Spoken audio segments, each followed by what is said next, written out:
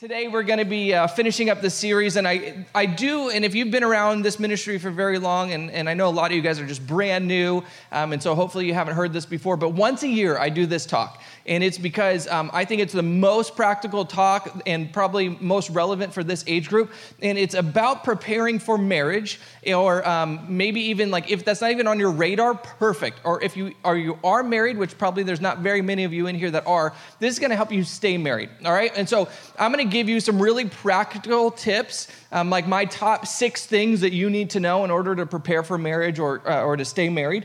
And if you've been here for the last few weeks, we've talked about kind of the biblical perspective on marriage and sex and sexuality and all that kind of good stuff. And we got into some deeper theology. Well, today we're not going to be that deep. All right, it's a pretty practical message. So here's what it is. Here's my 6 tips. All right, number 1, get out of debt. All right, so if you ever think that marriage is a possibility, get out of debt. And when I say get out of debt, what I really mean is don't have any debt, okay? I know, it's really complicated because some of you guys are like, oh man, I'm not good at math. No, that it's not, it's okay, just don't have debt. And what I mean by debt is dumb debt, all right? So dumb debt would be things like credit cards and car loans and things. Even school loans can be kind of considered really bad debt. There's only a few things that are good debt, and those are things that increase in value over time. That would be like a home, like a mortgage or something like that. But you need to pay off those things as quickly as possible. You do not want to be dragging them through life with you.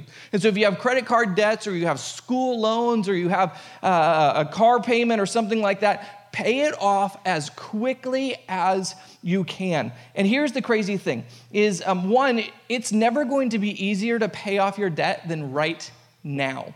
And some of you guys think, and what I mean right now is like the life stage that you're in, some of you guys think, no way, it's going to be way easier when I get married because what's going to happen is I'm going to have an extra income. Like I'll be making money and then hopefully they'll be making more money. And so everything is going to be great. This is actually not true at all. Because as maybe you've realized in life, is every season of life gets more complicated than the last season of life.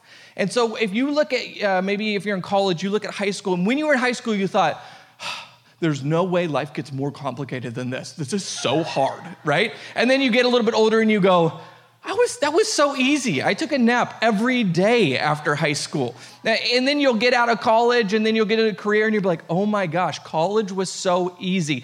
And so life continually hopefully gets better, but it gets more complicated. And so your life is not going to slow down. It's not going to become easier. It's going to get more and more complicated, and you're going to have more and more responsibilities. And so right now is actually the easiest time to pay off any debt that you might have. And the other thing is you are creating habits.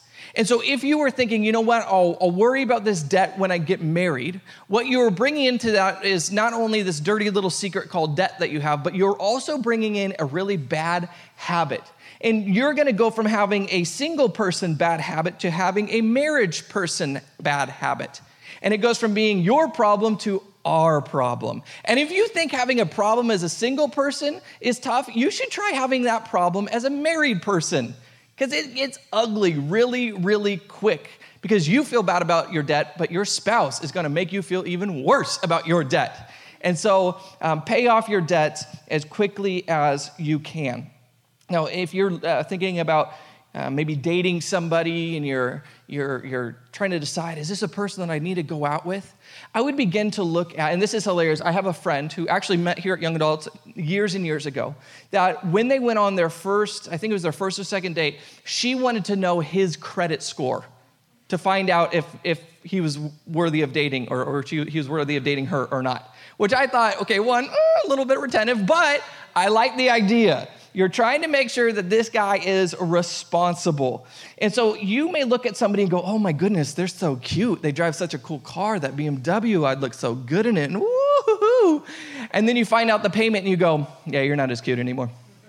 You went from like an 8 to a 6 really quick because like that's a heavy payment. Or you might find a girl attractive and you're like, oh, she dresses so stylish and so well. And then you find out all the credit card debt that she has because of those clothes. And you go, that thrift store girl is looking a lot better right now, right? Yeah, because she doesn't have the baggage that the other girl has. And so You may not be thinking about this because you're like, I don't know anybody.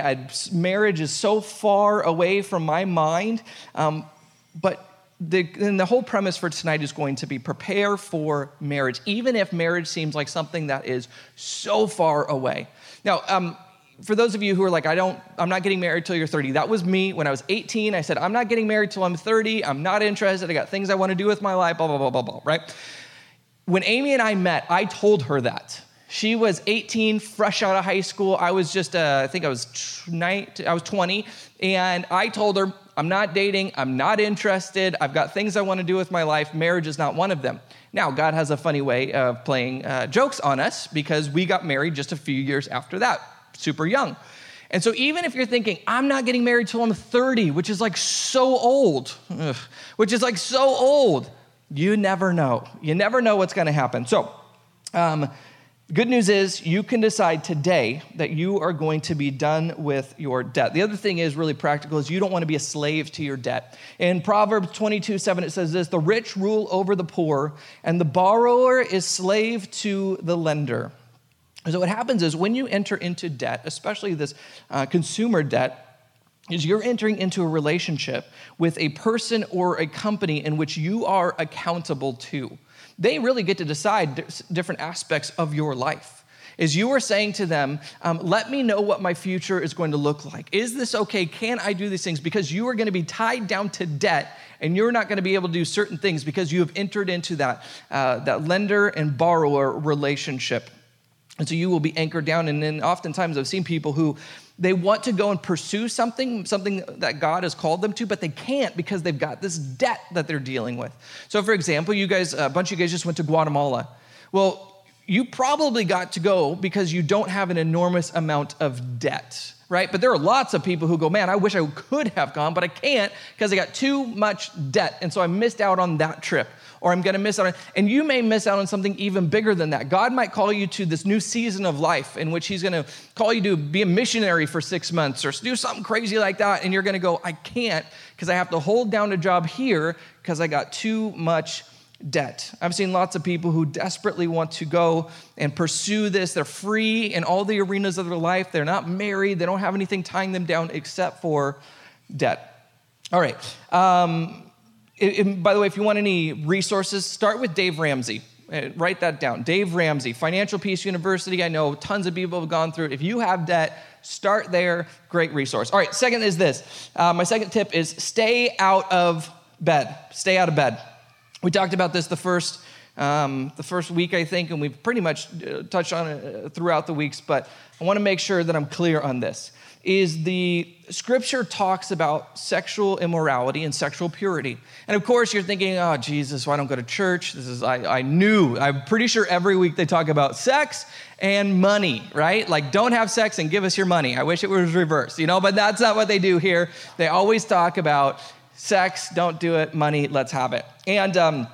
And let me give you a little background on this, is when the Bible talks about sexuality and talks about sex, it gives us incredible insight into why it is such an important thing and a great thing to be used within the right context. And so we looked at creation and all that narrative, but let me look at another passage really quickly. There's this guy named the Apostle Paul. Some of you guys are familiar with him, and he wrote a big chunk of the New Testament. And as he's writing to these different churches that he either planted or he is in contact with, and he's kind of giving them practical advice on how to live, and he's also giving them theology, he talks to them about sexual purity. And in that culture, you may think, oh, it's like 2,000 years ago. They don't know anything about sex. We're super enlightened now. We know way more. No. The church that he writes to in this passage, Corinthians, is the church of Corinth. And that was like the Las Vegas of the first century.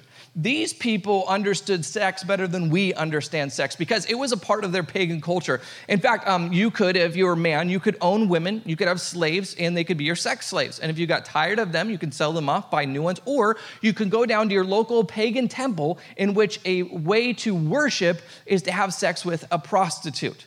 And so they understood sex. They understand sexual immorality. They understand what it means to live in a sex-crazed culture. And so when he writes this, I want you to keep that context in mind. Here's what he says, 1 Corinthians 6:18. It says, flee from sexual immorality. Now, I want you to make sure you don't miss this. He gives us a direct command. He doesn't say something like, you know what, be very, very careful about sexual immorality, right? He doesn't say tiptoe around it to make sure not to fall in there. No. Yeah, some of you guys got that. He says, flee from sexual immorality. That means that you have to be proactive. You have to run away from sexual immorality. Don't just mess around with it. Don't get as close to the edge as you can without falling off. He says, get away as quickly as you can. And he doesn't come to this conclusion lightly because he's going to give us something that is actually pretty profound. I think a bit ahead of his time. Here's what he says. He says, all other sins a person commits are outside the body, but whoever sins sexually sins against their own body. He's saying that there's something different about sexual sin. Not that it's worse than other sins, but it's definitely different than other sins. And I think all of us, whether you're a Christian or not, you know this to be true. There is something about sex that is different than any other physical activity that we do. It's because when someone is beat up, it's very different than when someone is raped. Both are physical harm done to somebody, and yet sex and being raped is far worse than being beat up. Why? Well, because there's something unique. There's something different. It also is the thing that we regret the most when we misuse it. I've talked to probably hundreds and hundreds of young people, and so many of them come to me and said, you know, I've messed up, I've made these mistakes, blah, blah, and no one has ever come to me and said, I just can't get over the fact that I got this speeding ticket 6 years ago and I can't recover from it. No one has ever said that. In fact, 99.99% of the time they come in, and the reason why they're struggling, the thing that they are regretting and the guilt that they have is going to be sexual. Because there is something different about sex. And Paul says it's because you're sinning against yourself. That sex is a powerful thing. It's a gift. And used within the right context, it can be an incredible thing. However, just like any good gift, if you misuse it, it can have devastating results. Sex is fragile and it has to be treated as such. Continues on, he says, do you not know that your bodies are temples of the Holy Spirit who is in you, whom you have received from God? And so he says, if you've become a Christian and you've invited Christ into your life, there is a sense that God now lives inside of you, that he dwells within you, that this thing called the Holy Spirit lives in you. And so he has purchased you by his death on the cross. And when he purchased you, he expects something from you. Right? He has authority over you. He has authority over your soul, which is great. That's what gives us salvation. But he also has the authority to tell you what to do with it, what to do with your mind and with your body. It says you're not your own. You don't get to decide what to do with your body anymore. If you want that forgiveness, you got to hand over your life to him, including all the rules and regulations that go along with it. Now, we've already talked about why this is a really good thing. But he reminds us here that your body is not your own. It says, therefore, and this is a logical conclusion, if God has paid for you and he owns you, honor God with your bodies. Honor God with your body. He says, look, he purchased you. He paid for you. He forgave you. Now you have eternal life. So you owe him honor with your body specifically. And so to honor God with our bodies means to follow the rules that he has laid out for us. And he doesn't do this because he doesn't want us to have fun. You got to remember, he created sex. He understands it. He gets it better than you get it. And he also says, and I know the context that it's supposed to be used. And so if you misuse it, it's going to be painful. And so I said this the first week, and I want to make sure I reemphasize this, is every year when we do this series, I challenge people who either have dated kind of serially, they've just jumped from relationship and you can't remember not dating since junior high and it's been one relationship, or have made these mistakes and haven't quite recovered from it. I would challenge you to take a full year off from dating. A full year off is say, I don't care if my dream boat comes on by in this next year. I'm committing to God that I am going to take a year off from dating. And here's what happens when you take a year off from dating, when it's not even an option anymore, because you have promised God no dating for a year. What happens is, one, you're going to find that you have a lot more free time. All right, you got a lot more free time. Because even if you weren't dating before, you're not even thinking about it now. So you're not even stressing about it. So you have a lot more time to start focusing on, all right, what's my relationship with God look like? What's some of the stuff in my life that I need to deal with, especially if I've been a serial dater? Why do I do that? What in me am I missing? What is that empty spot that I keep trying to fulfill with these relationships or this sex? And so you get to begin to explore who you are. And the other thing that happens is there's kind of a fog when you're dating, especially when you're sexually active, that you don't see yourself and you don't see the other people and even the world the same way as when you're single. And the more time you take being single, that fog will kind of clear up and you'll get more clarity on the world and on your relationship with God and even on some of the internal stuff that you've been dealing with. All right, number 3 is this. Clean out your closet. Clean out your closet. And I do not mean go home and clean out your closet, although some of you should do that as well. What I mean by this is get rid of your emotional baggage. Some of you guys are a mess. In fact, a lot of you guys are a mess. That's okay. You're welcome. We made this place for you, but you can't stay that way. So this week I was talking to a family member of mine, and he was talking about some of the biggest struggles that pastoring this next generation. And he identified the fact that a huge number of them have grown up in families with only one parent, specifically without a father. And that has left some deep, deep woundedness in their lives. They don't know how to deal with conflict. I see that all the time. I'm not sure, I got mad at you, and so my response is, I'm out, because that's what Dad did. Or I don't understand why I act in certain ways. I don't know why I'm attracted to this type of person. I don't really know what's going on. I just react in this way, and it's because you have some stuff you haven't dealt with. And so one of the biggest things in order to prepare you for marriage is to make sure that you deal with your stuff, because no one says on their wedding day, okay, today is the day that I commit my life to you in all its codependency and unhealthiness, and I can't wait to see how this thing's gonna end. It's gonna be great. No one says that. I've seen a lot of marriages that I know that's gonna happen with them, but nobody says this. It's because for many of them, they're not willing to clean out their closet, to deal with their emotional baggage. And some of you guys, when I say that, you instantly know what it is. You go, look, I have this deep insecurity, or I have this anger issue, or this passive aggressiveness, or I have this. You know what is in there. And some of you guys are like, I don't know. It's great. I'm great. Life's great. I'll tell you what yours is, okay? You come to me, I'll tell you. No, but we all got stuff, right? We all have stuff. And what we do oftentimes is we run away. So when someone bugs us, for example, if you go to college, I remember my first roommate in college was a disaster. And you know what I was able to do? Get a new roommate, right? That's what I've had friends over the years that you just go, I don't know why I hang out with you. You know what? I'm not going to anymore. You're not my friend. Unfriend, right? You can do this. You can do this in your job. You're like, my boss is an idiot. Guess what I'm going to do? I quit. Here's the broom, I'm done. But when it comes to your marriage, you're not allowed to do this anymore. Your whole life, you've been able to just quit whatever you don't like, just to get rid of it, just to blame it on them. But when it comes to your marriage, if you do this to your marriage and to your family, which happens all the time, we know this, a lot of you guys have come from divorced families, it creates a mess in your life, in their life, and in your kids' lives. And so we have the opportunity to begin to deal with our stuff that will affect our future marriage here and now. And the problem is that you will never be less motivated as a single person to deal with your baggage than you are right now. This is the least amount of motivation you have to go fix, because here's what happens is I'm single, I haven't met that person, I'm not even sure there's prospects out there, I have zero motivation to go and have to deal with my crud, which is probably gonna be painful. The time that you're gonna be ready to deal with it is the time in which your marriage is about to break up.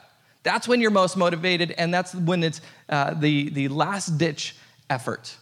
And so if you ever want to have a future marriage which is healthy and lasts a lifetime, you got to start dealing with your stuff. This means get to a counselor. This means get into a rooted group. This means getting to a community of peers who are able to speak truth. This means getting a mentor. This means putting yourself in places intentionally in order to deal with your stuff. All right, number 4.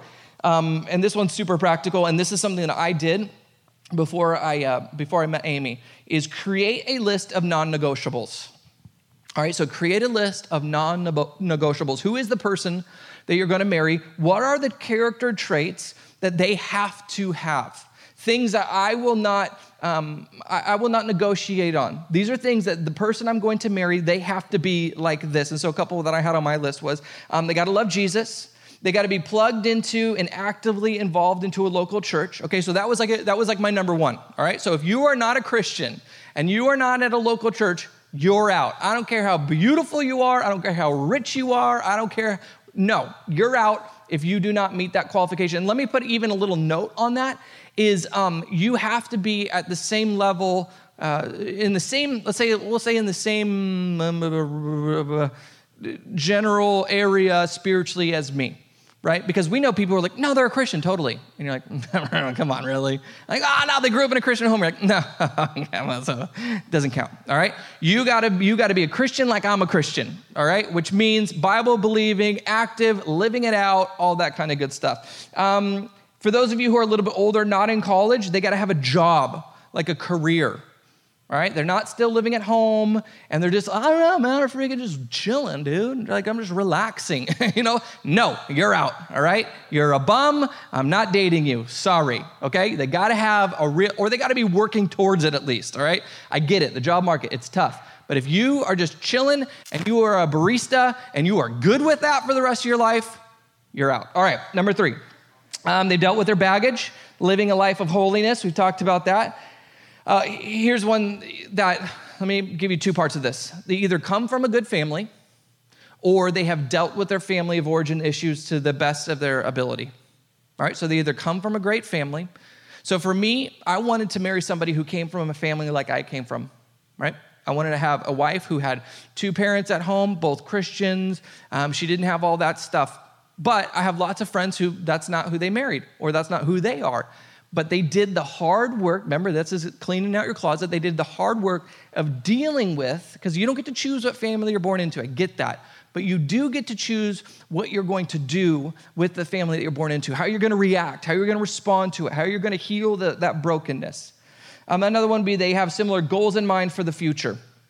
So I wanted to be a pastor, and Amy wanted to be in ministry. Her dad was a pastor. Her mom was music ministry. My parents pastor. It just aligned perfect. It was kind of weird the first time we met, actually. It was like her dad was a pastor. My dad's a pastor. We have this building called the Warehouse. They had a building called the Warehouse. It was like all these things. I'm like, you're cute. I'm cute. It's weird. There's so many things, so many weird things. But you gotta have a vision for the future that, yes, there's gonna be nuances and differences, but you gotta have the primary picture be the same. Because as you're going to pursue something and they're going to pursue something, it better be the same thing or else there's going to be a lot of conflict. One of the biggest conflicts that Amy and I had in our marriage early on was her vision for our future. Our vision for our future, and her vision had to die in order for ours to become one. And it was one of the hardest things that we did in our marriage. It took us a couple years to work through that and discuss that and whatever. And eventually, through prayer and a lot of conversations, we came to a unified vision of what our future was going to look like. But her vision had to die, and that was painful. Now, we know that as we look back, it's been 10 years now, and we look back and we go, wow, God was really in that. But and it was just one little area of our life. But if you have a different, maybe future family, we go, I don't want kids. You're like, well, I want like 12 kids. It's like, well, okay, let's meet in the middle. 1, no, that's not, you guys don't have a unified vision. And so you've got to discuss your goals and your family aspirations and all that kind of stuff and make sure it aligns to some degree. Yes, you're going to argue about, well, I want to live in like Cyprus. And you're like, no, I want to live in like Garden Grove. No one says that, by the way. Whatever. Okay. Of course, this one doesn't even need to be said, but you got to find them attractive. You got to be like being around them, not annoying, all that kind of stuff. But here's the thing that I want to encourage you to do is make this list before you meet somebody. Make this list before you meet somebody. Because what will happen is if you don't make this list of non-negotiables, you'll have kind of an idea of who you want, but someone will come along and you'll be like, meh, close enough. Like this week, we were at a pizza place and we ordered 3 pizzas and one of the pizzas showed up and it was wrong. And our response was, that's fine, we'll eat it anyway, right? Because it's here, it looks good, it's fine, it's not what we wanted, but we'll take it. That's how people do in marriage sometimes, is they're like, look, I'm thirsty, And so like, boom. All right, you're welcome. We all make bad decisions when we're hungry or thirsty, and so you got to decide ahead of time, non-negotiables. This is the type of pizza I will have, and I will not settle for anything less. This is the type of person in which I will be married to, and I will settle for nothing less. Because sometimes, and I'm not talking about, sometimes, you guys aren't at this age, but I've seen this later on, is everybody starts settling down, and you kind of think, oh, shoot. Everybody's like got a, it's like The Last Dance, like at the prom or something. You're like, oh, frick. No, geez. You're kind of hopping along over there. You come over here, I guess you'll do. Like you're breathing, come on over. That's sort of what happens with marriage sometimes. Okay, number five, seek wise counsel. Is you got to find some people who are smarter and wiser than you when you are thinking about or you are dating somebody. Is you are not objective, all right? Nobody is objective, especially if you have some kind of emotional connection and you're like, oh, I just really like them and stuff. You're not going to be objective about this person. And so you're going to overlook all the stuff that you should be looking into. And so you need to find people in your life who can speak truth, who can say, you know what? I see something that you don't see. You know what? I think that this is an issue that they haven't dealt with, and this is really going to be ugly later on. Hey, I see some immaturity. I see some areas that need to be, I see that you guys are getting too close, too fast. You need to have people who are able to speak into your life. So for me, I was very fortunate in the fact that my dad and I are like best friends. And so he was able to speak truth into my life. And he was able to say, hey, here's what I see, and he would even call me out. And that was probably most of our conversations. He would say, here's who you are, and here's what you need to fix in your relationship right here. And so you got to find people who are smarter than you, they're wiser than you, I would say are married and have a great marriage, of course, are believers, and people who you go, you know what, I would like to have their marriage. And so I want them to speak into my life to tell me how to get there. And so you gotta seek that out. You gotta find people, be in a community that does that. All right, this one's gonna sound counterintuitive, but this is for once you are married. All right, so once you've made the big plunge, just remember this: lower your expectations. All right, that you're gonna want them to lower expectations on you. You gotta lower expectations on them. And what I mean by this is we have. I could go really deep into this, but let me just give you a flyby. Is in culture past, all of our hopes and expectations were put in God, because this is where we can find true fulfillment and purpose. But what has happened is we have switched that to oftentimes romantic relationships. Is I'm gonna be satisfied, I'm gonna be fulfilled, I'm gonna find my purpose, and we put all of those hopes and dreams onto a person. And what happens is that person and that relationship that you have, it cannot bear the weight of your hopes and dreams. They will disappoint you. You will be crushed when you find out that they are not perfect, and they will be crushed when they find out that you are not perfect, because you were supposed to be the one that made me better and that fixed me. And when that doesn't happen, the relationship oftentimes fails. And if this happens in marriages, and you think that they're going to be the one to bring you joy and complete you and all this, that marriage is going to just crumble under the weight of those expectations.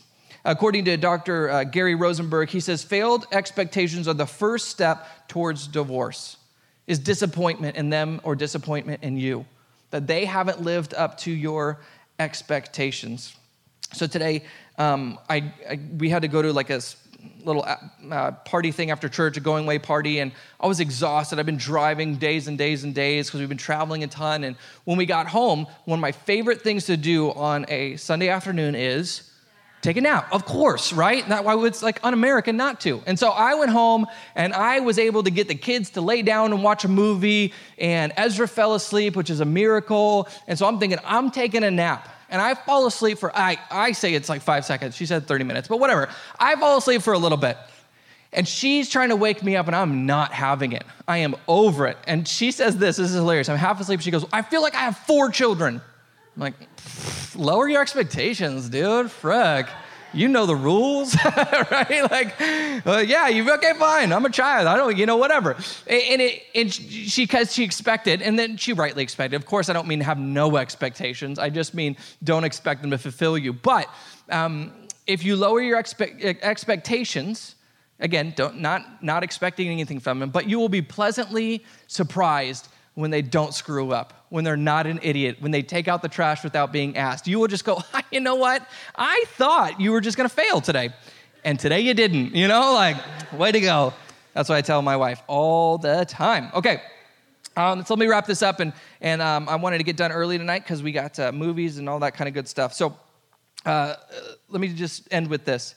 Is some of you guys hear this, and whether you're a Christian or not, I'm pretty convinced that you will agree with everything I've said because it's common sense, right? You go, yeah, I should get rid of my emotional baggage, and I should get out of debt, and okay, maybe sleeping around, I'm not sure, we'll limit that. You're somewhat on board with what I'm saying.